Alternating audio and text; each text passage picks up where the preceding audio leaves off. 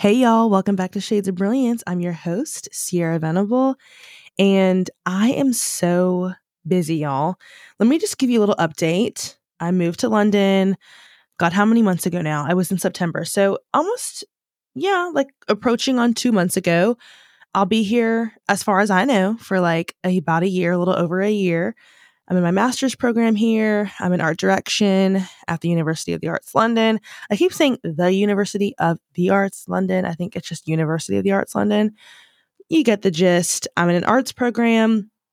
I've had some questions on what art direction even is. And honestly, I am defining that through my program. Basically, if you know anything about communications or art, branding, these kind of I like to say that art direction is kind of at the base of the industry. So while you see like on the surface an advertisement or a fashion show or these kind of final ideations of work, what you don't see is the people that study and do all of the critical analysis that builds to these huge campaigns and these huge bodies of work. That's what I'm doing. I am doing a lot of reading, a lot of writing. Right now, I think we get into more ideation and more visual narratives later throughout the program. Right now, I'm just in my bookworm era. I literally have like 5 books checked out right now because I am building and writing a magazine. It's a 3,000 word literature review that I basically have to take a topic and just go down rabbit holes, connect all of the ideas together in a concise 3,000 words, and like build visuals around it. And I literally have 3 weeks to do it. So I am busy. Okay. Like really busy. London is so fun though. I feel like my life did another 180 where I went from like working, going home, sleeping, eating, repeat to my life just feels so full right now. It's really exciting. I'm really happy and London is great. I did want to get into today some American dream stuff because as we know it, the world is changing. And I hate to say that because it's such a yay, everything, find the positive. Like, you know, that like toxic positivity? That's how that statement feels to me. The world is changing. Like, no crap.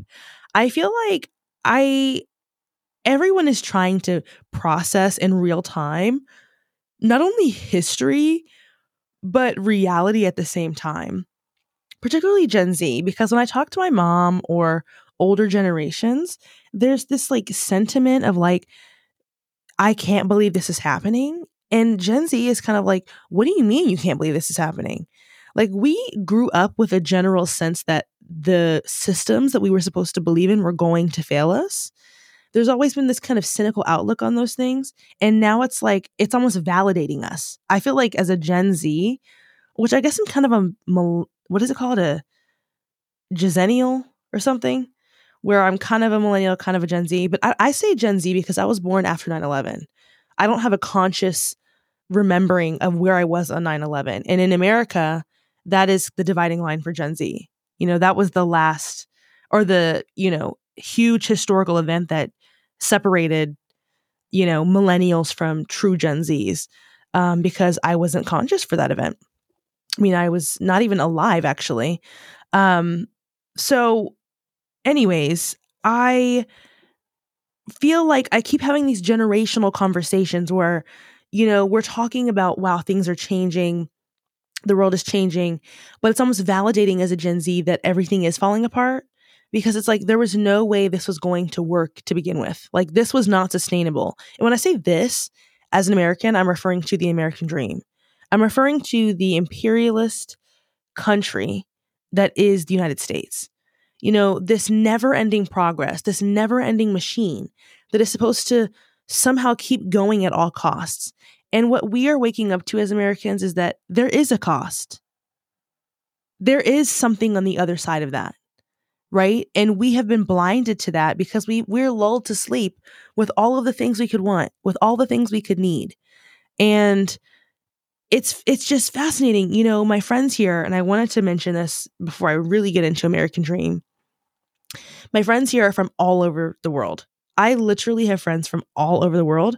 I have friends that are from France. I have friends that are from India. I have friends that are from Spain. I have friends that are from Italy. I mean, like literally all over the world. Friends that are from the Middle East. Friends that, I mean, like in all different cultures too. Like they may be from a certain country, but their culture is completely different. So I'm learning a lot right now. Like my brain is like absorbing so many things. And one of the things I realized is all of these people that I know so much about American culture. And I'm not talking like, oh yeah, don't you guys have a bald eagle as a mascot? I'm talking like they know the deep intricacies of American culture. And it's the weirdest like currency exchange because first of all, I speak English. That's my native tongue. I know no other language. I mean, I did 4 years of French in high school, but I can't speak it. I can't like, you know, like you know what I'm saying? Like I feel so on the outskirts of reality as an American. And in America, I feel like I'm very progressive. I'm very ahead of things. And here I don't. I feel like I don't know anything. Like I feel like my brain is jogging trying to keep up. But at the same time, throughout the world, there's an American perspective. There's literally an American lens. You know, when you talk about the gaze, you know, the female gaze, the male gaze, this idea that we all have lenses that we wear as we walk through life. And institutionally, we are segregated based on those differences. For example, I'm a woman. So one of the lenses of my life is to see things as a woman, but also as a Black woman. So I have two lenses. I have Black, I have woman. I am cisgendered. I am heterosexual. So these are all lenses I see the world through. And it's so easy for somebody that's not Black to say, oh, I know about Black culture, but how do you? You don't have my lens, right? So each one of us has these lenses. America in itself is a lens because we have exploited. We sell our culture abroad. And when I say sell our culture, I mean we implant it. And I don't know how the mechanisms of that work.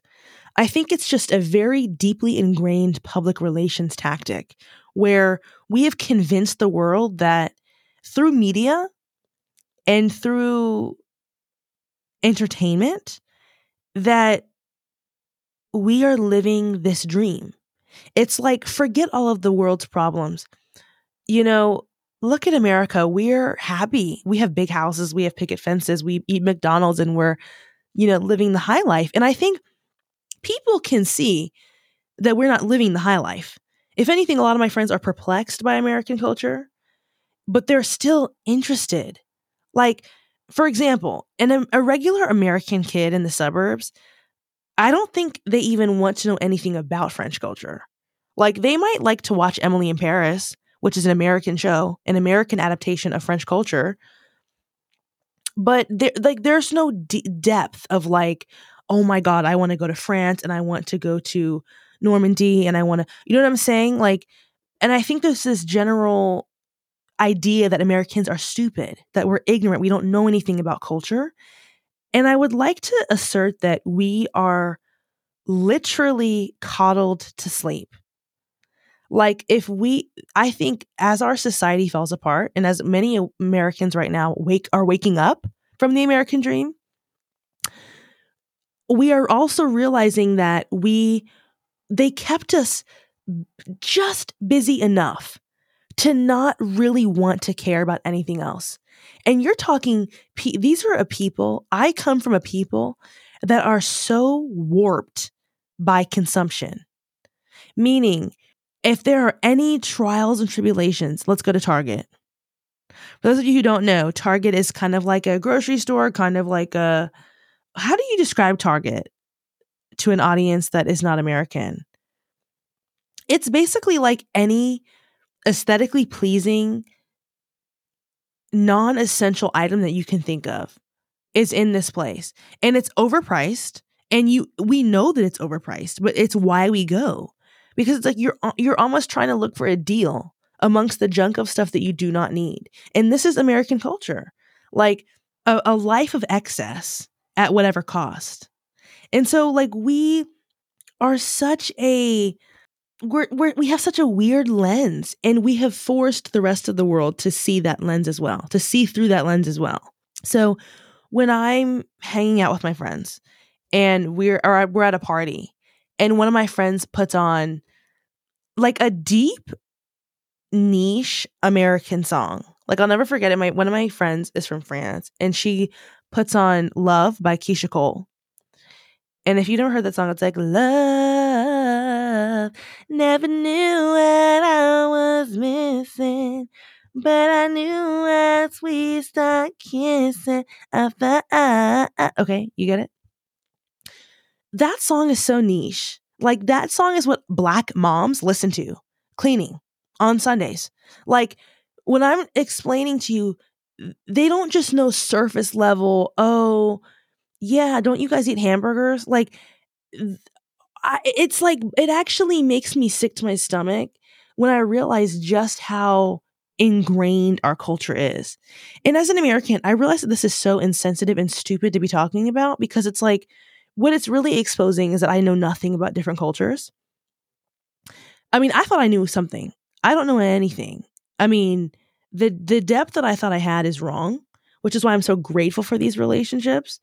But at the same time, it's like I'm almost perplexed. Like, you know this much about me? I'm not kidding. She requests this song at a party, my friend. She goes, "Oh, do you know this song? Do you know this song?" I said, "Yeah, I'm black." Joking with her. And I think I think she was kind of like, "What?"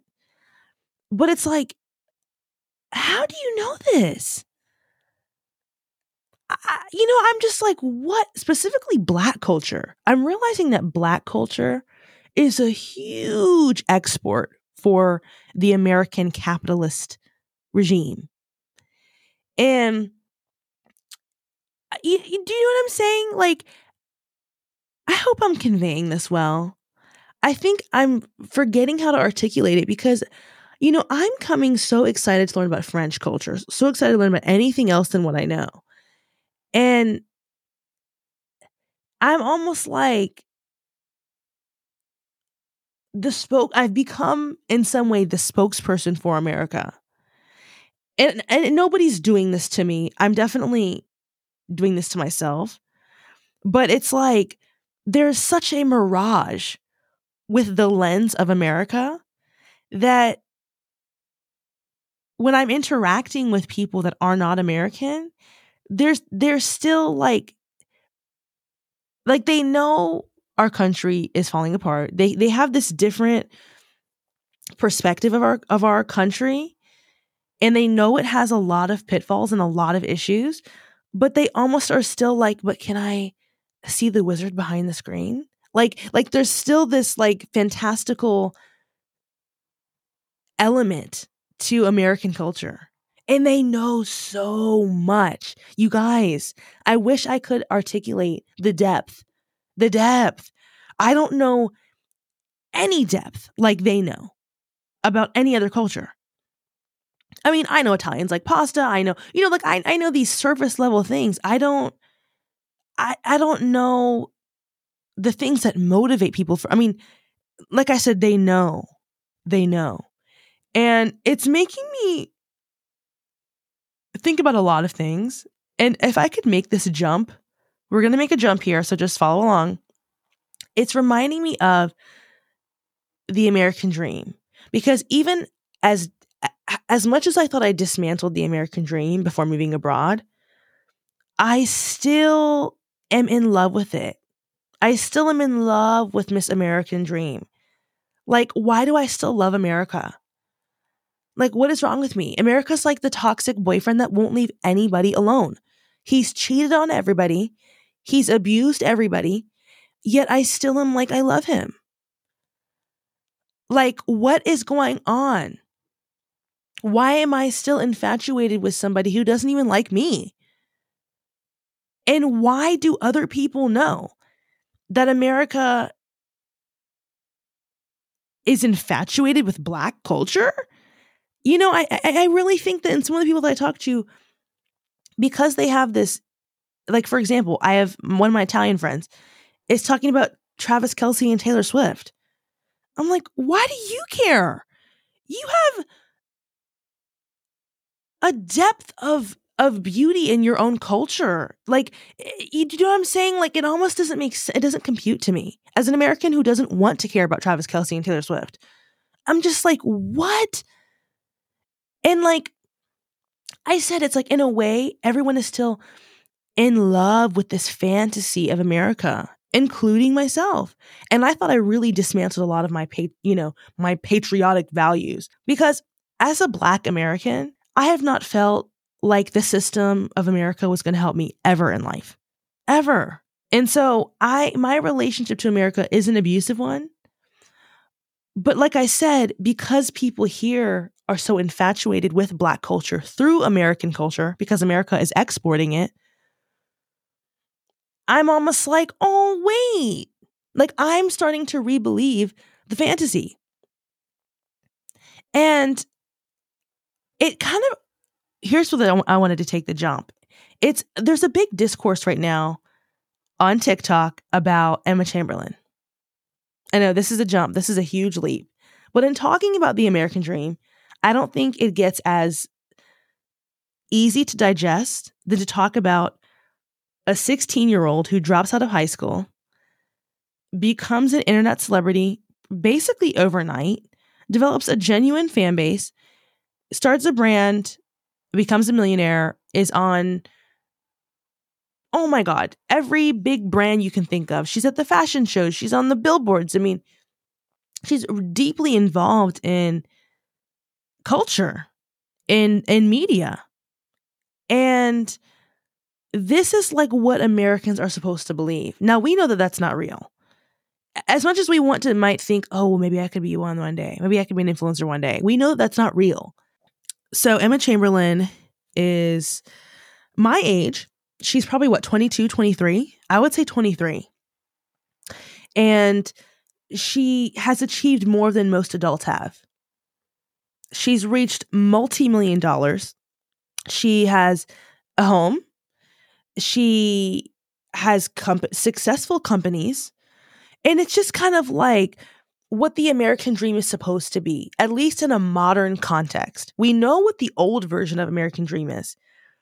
Grow up, get married, have babies, start a family, buy a home, tend to that home, love God, and die a peaceful death, right? Like, we know what that version is, right? Like, that's a very boomer version of American dream. Golf course, retirement. There is no modern adaptation of American dream besides influencing. Like, for young people, we see that as like our only way out. Like, how can I exploit myself to get out of this? And the reality is you don't get out of it. And that's what people are realizing. I think Americans are waking up and realizing that, because I've seen a lot of discourse on the internet about Emma Chamberlain lately. And people are talking about her podcast. She has a podcast. And they're like, all she does is complain. Like, it's not even thoughtful anymore. It's like she needs to go to college. Like, she has these deep philosophical questions that she needs to talk about in a college, like, structured environment. And I thought that was such an interesting discourse, because it wasn't tearing her down. I think people still respect her. It's not that she's been canceled or that she sucks. It's that, like, is there value in the slow, laborious parts of life? I think Americans are starting to romanticize those things again. Because as I'm hearing these opinions on college and on why people think Emma Chamberlain should go to college, I'm thinking about, oh my God, everything comes back full circle. And I will say, I am in my master's program right now. So I believe in education to some degree, because I would not be in a master's program if I thought education was a flaming pile of trash. I do. I believe in some part of the process where you meet yourself. As problematic as the system, the institution of education is, I do think that it is one of the only places that you can structurally deepen who you are, where you can build experiences that change the course of your life without having to sell your soul. I mean, I don't know. Maybe if you go to Princeton or something, you're selling your soul. But I don't know. Like I feel like there's a real value in education. It's like the one thing that nobody can take away from you. And it's almost been kind of like the North Star or the lighthouse for structured critical thinking. I mean, most Americans don't have time for critical thinking. That's why I hate when British people are like, Americans are so dumb. They don't know anything about. I'm like, don't even start with me because we're working. We are working. We are literally working all the time. Like, we don't have time to think critically. And when we have Netflix, when Netflix was like $5 a month, oh my God, of course we weren't thinking critically. Like when we could afford groceries, when we were, I mean, like, why would an American be focused on international politics? When they have a big White House, a picket fence, the kids are all fed, everybody's happy, you can afford your means, and then you still have money left over to go to Disney World? Yeah, of course Americans were not awake. That's a part of the process, is keeping us asleep. And so it's bizarre. And I think so I'm writing my zine. Part of my zine, part of my 3,000 words I explained at the beginning of the intro, is I'm writing about how Black people have never really been asleep. We've never been allowed to go to sleep, right? I mean, that's one of those lasting parts of colonialism that I'm arguing is still slavery. The fact that we are still owned, that we have to go above and beyond to prove identity, to prove legitimacy in a European context. That's ownership. And so we've never been asleep. We've never been allowed to go to sleep. We've never been allowed to have the American dream. The American dream is at arm's length. But the fact that we are at the front of the PR for the American dream, like I'm just going to say it again. My French friend plays Love by Keisha Cole at the party. What? So you're telling me Black people are at the front of America's PR regime? I wish I would have got the memo. Because why is my currency, my social currency, up in the UK? Why am I the coolest thing to walk the earth? And maybe that's my ego, but it's like, oh my God, they think that we're living the American dream. And I get it, like from an outsider, from an outside lens, it would seem like that. When you look at music, when you look at rap, when you look at, oh my God, so many parts of Black culture, sports culture, basketball, American football, because we were enslaved. Like, let's not forget. So no wonder that's a part of the PR regime. Look, we enslaved them and now they're thriving. They make lots of money playing football. Wow. I don't even know where to go from here. Like, I am perplexed. And I don't really know. Like, I've studied the American dream. At my previous college, I studied it at depth. Actually, studying the American dream is what got me into UAL. In my interview with my professor, he asked me like deep questions about the American dream. And I explained to him the historical context of the American dream, how it wasn't necessarily a patriotic notion until the 50s. The idea of the founding fathers warning society that if we continue to look and search for endless progress, it will have grave consequences.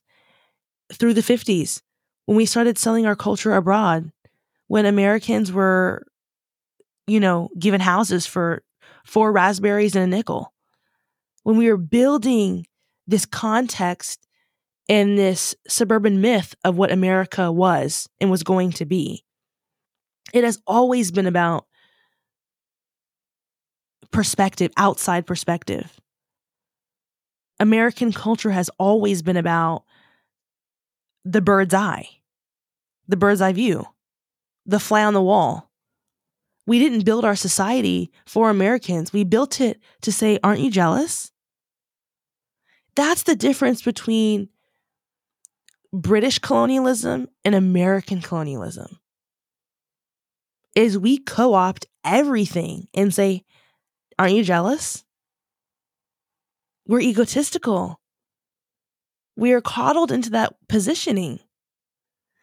And so, oh my God, the way I'm having an awakening on this podcast, I don't even know what to say. So I'm left with this really weird conclusion here because, like I suggested earlier, I feel like I have so much social currency here. And it's different. I mean, I think as a Black American in America, I've always had some level of social currency. But the problem is, it can't be celebrated in America. It can barely even be acknowledged. My culture is acknowledged to me on non-Black bodies. And so to come here and to hear praise for Black American culture, I love this song. I love this rapper. I love this. I love Obama. I mean, it's almost like, holy crap. We are the entertainment. And that's not new, but to be actually gaining social value from that is new. And I have to be careful not to get caught up in my ego because I recognize that they are not perceiving the truth of African American reality. They're perceiving the PR machine, the propaganda machine. The problem is what they're perceiving is what I compare my lived experience to in my day-to-day life. Does that make sense? Like, I, as an American citizen, am constantly juggling my version of the American dream, which is represented to me through Beyonce, through Tracy Ellis Ross. I love her. She's like my hero. No, seriously. I have a picture of her on my vision board because I am obsessed with her. I actually have a picture of her and Beyonce. The list could go on. And also, as a Black woman, my experience with my heroes is different. For Black men, Black American men, football stars, basketball stars, rappers, that's their representation in the media. And while I think it's a noble thing to be an athlete, it's almost everybody's almost questioning, wait, why can't we be doctors, nurses, lawyers? Like, where is the fundamental aspects of life? Where is the value? Like, I think a lot of Americans are circling back to that, whether you're Black or not. A lot of Americans are starting to circle back. Oh my God, not the corporate American jargon. We can circle back. But seriously, a lot of Americans are starting to re-emphasize and boil down to the basics of what they really care about. Because when you cannot keep up with the rat race, you start to think, well, I want to make my own bread. Why is everybody making their own bread right now? Like, every American I see is making their own bread. Because it's like, we want to be farmers. Like we genuinely want to go back to this simpler way of being. And I think it's ancestral. The problem is there's this little thing called colonialism. And so what's happening is, while we are all waking up and unraveling these oppressive systems, we now have to address everything. And this is what the government does not want us to do.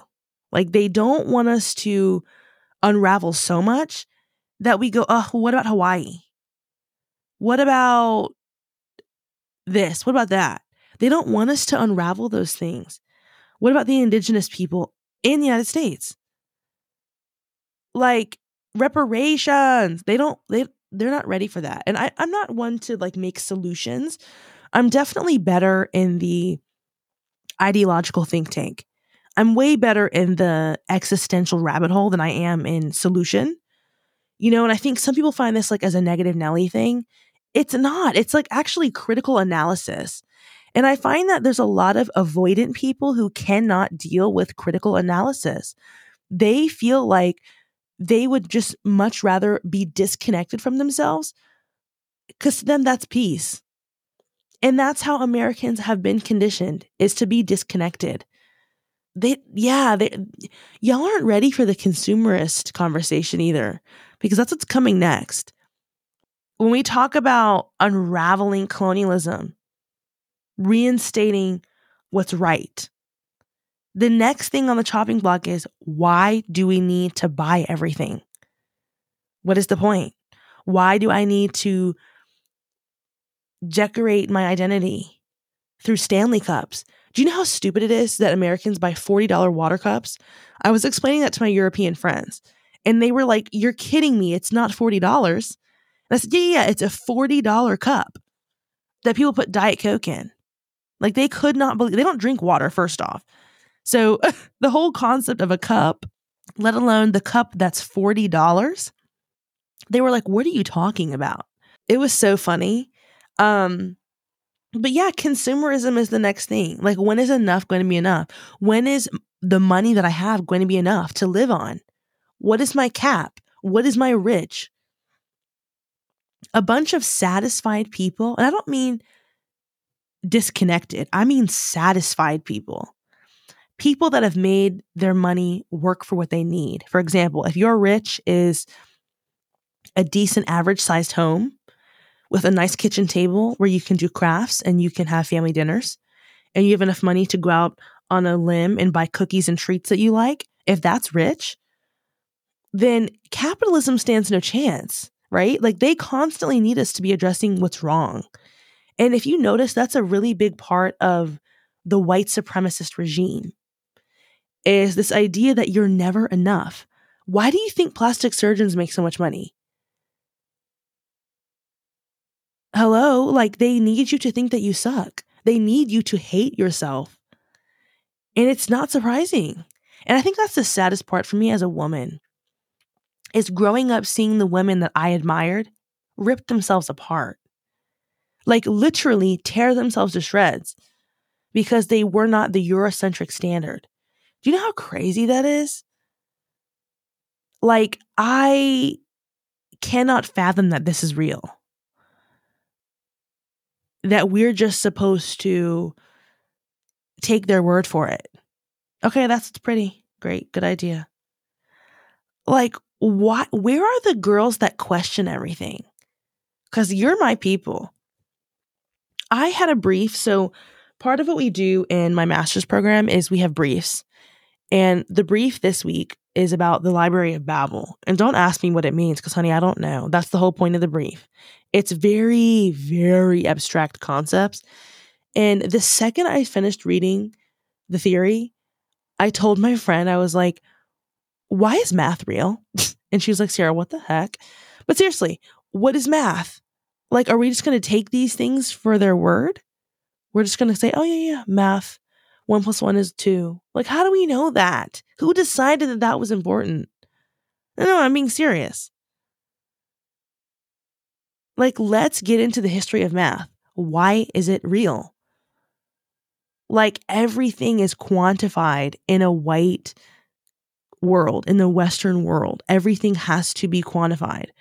I bought this book today, or I didn't buy it, but I checked it out because, again, I'm building all of this research for my zine. And so I got this book about the Harlem Renaissance. And before I realized that a white man wrote it, the first page I opened to was a chart with statistics. And I immediately looked up the author. I said, if he's white, he was a white author writing about the Harlem Renaissance. And you know how I knew that? Because the first page I opened to was a table with statistics. Everything is measured.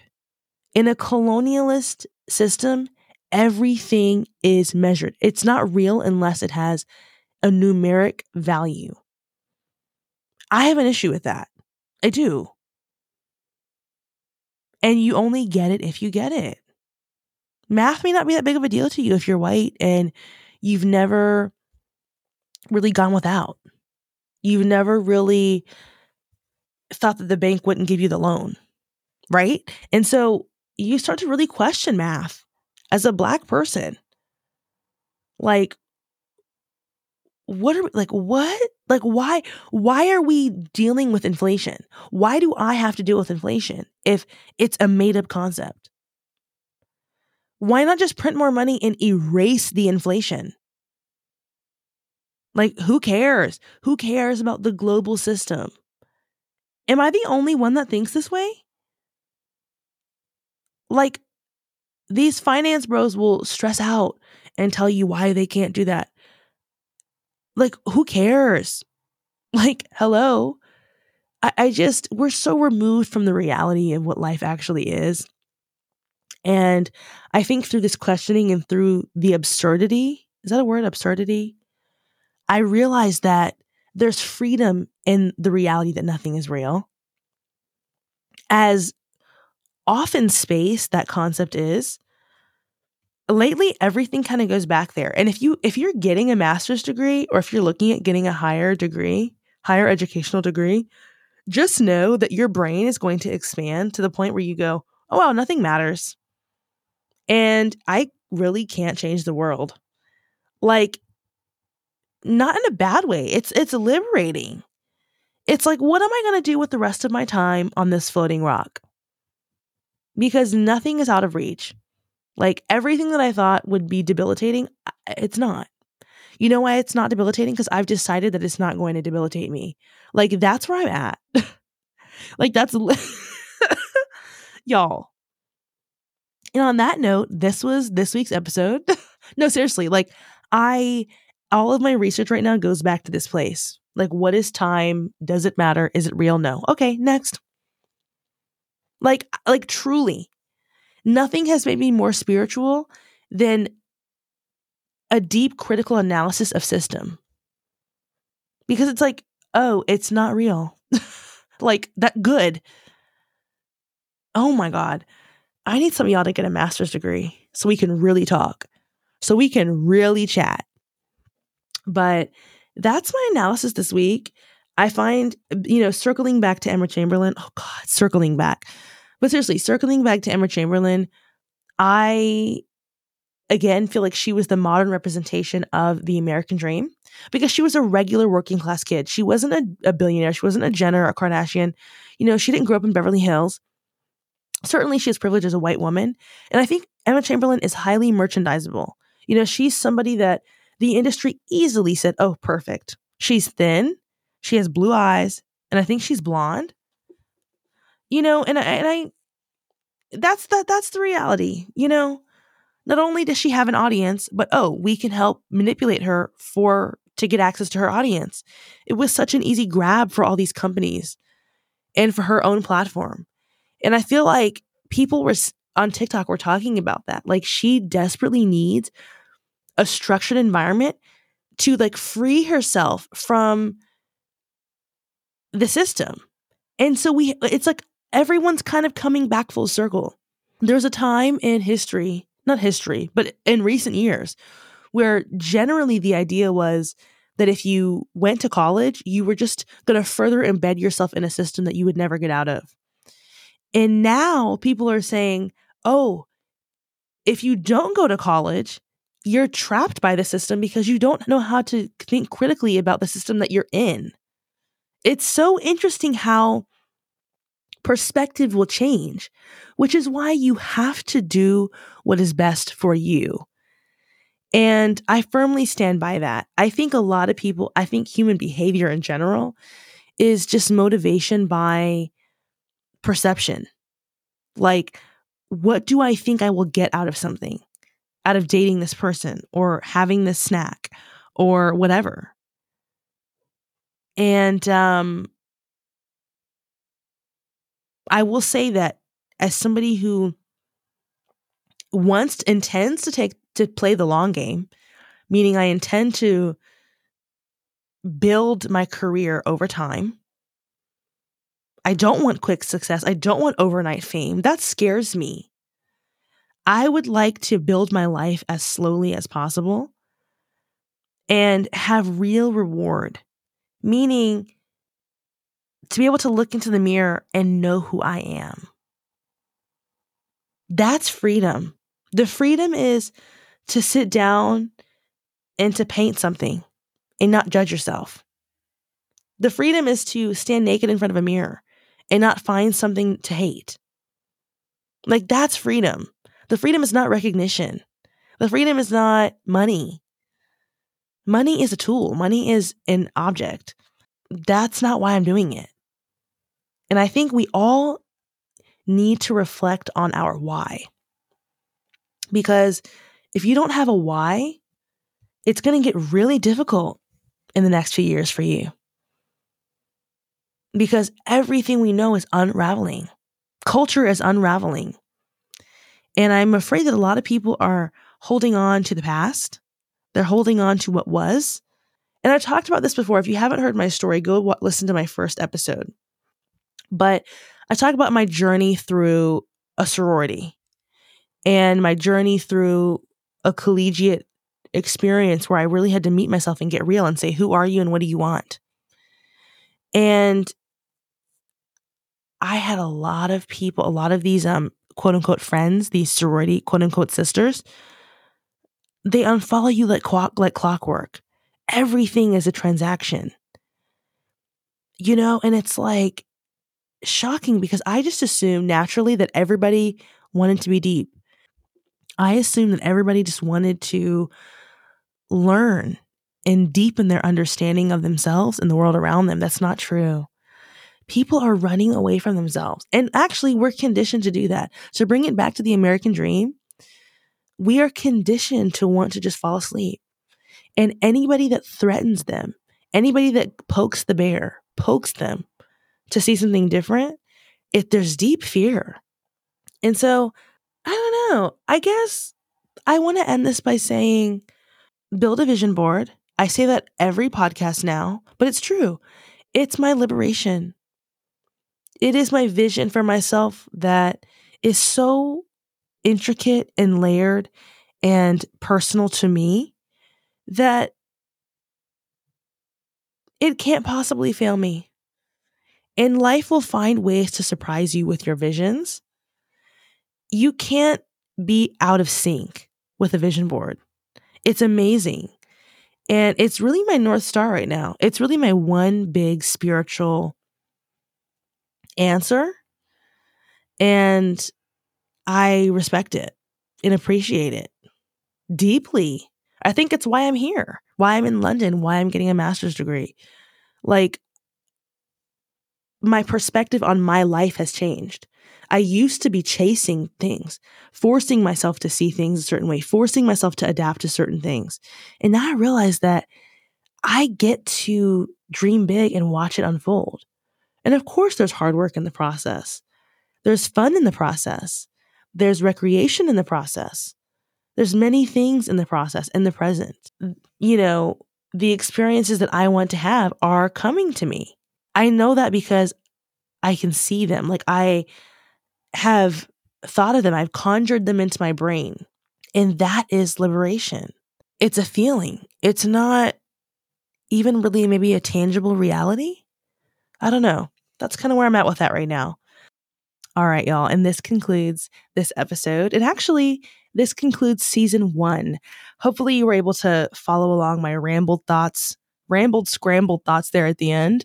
Like I said, I've been doing a lot of theory. I'm in my MA right now. So it's a lot of really deep thinking. And sometimes I start at point A and then I end up at point Z. And I'm just hoping that these episodes have made sense. I don't know. In the meantime, you can find me on Instagram, TikTok. I posted a vlog on YouTube recently. So there's tons of me out there. And I will be relaunching season 2 in the new year in 2024. Follow my Instagram for updates on when that is going to be. But I'm not going anywhere. This is really fun for me. I've really enjoyed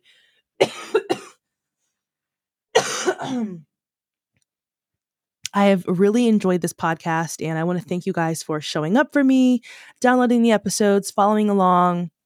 I get the sweetest comments all the time in messages on my Instagram about how much this podcast has impacted people. And you just love hearing my scattered, crazy thoughts. So, today it was American Dream. Tomorrow it'll be something completely different. Stay safe, stay healthy, and I'll see you in 2024. Bye bye.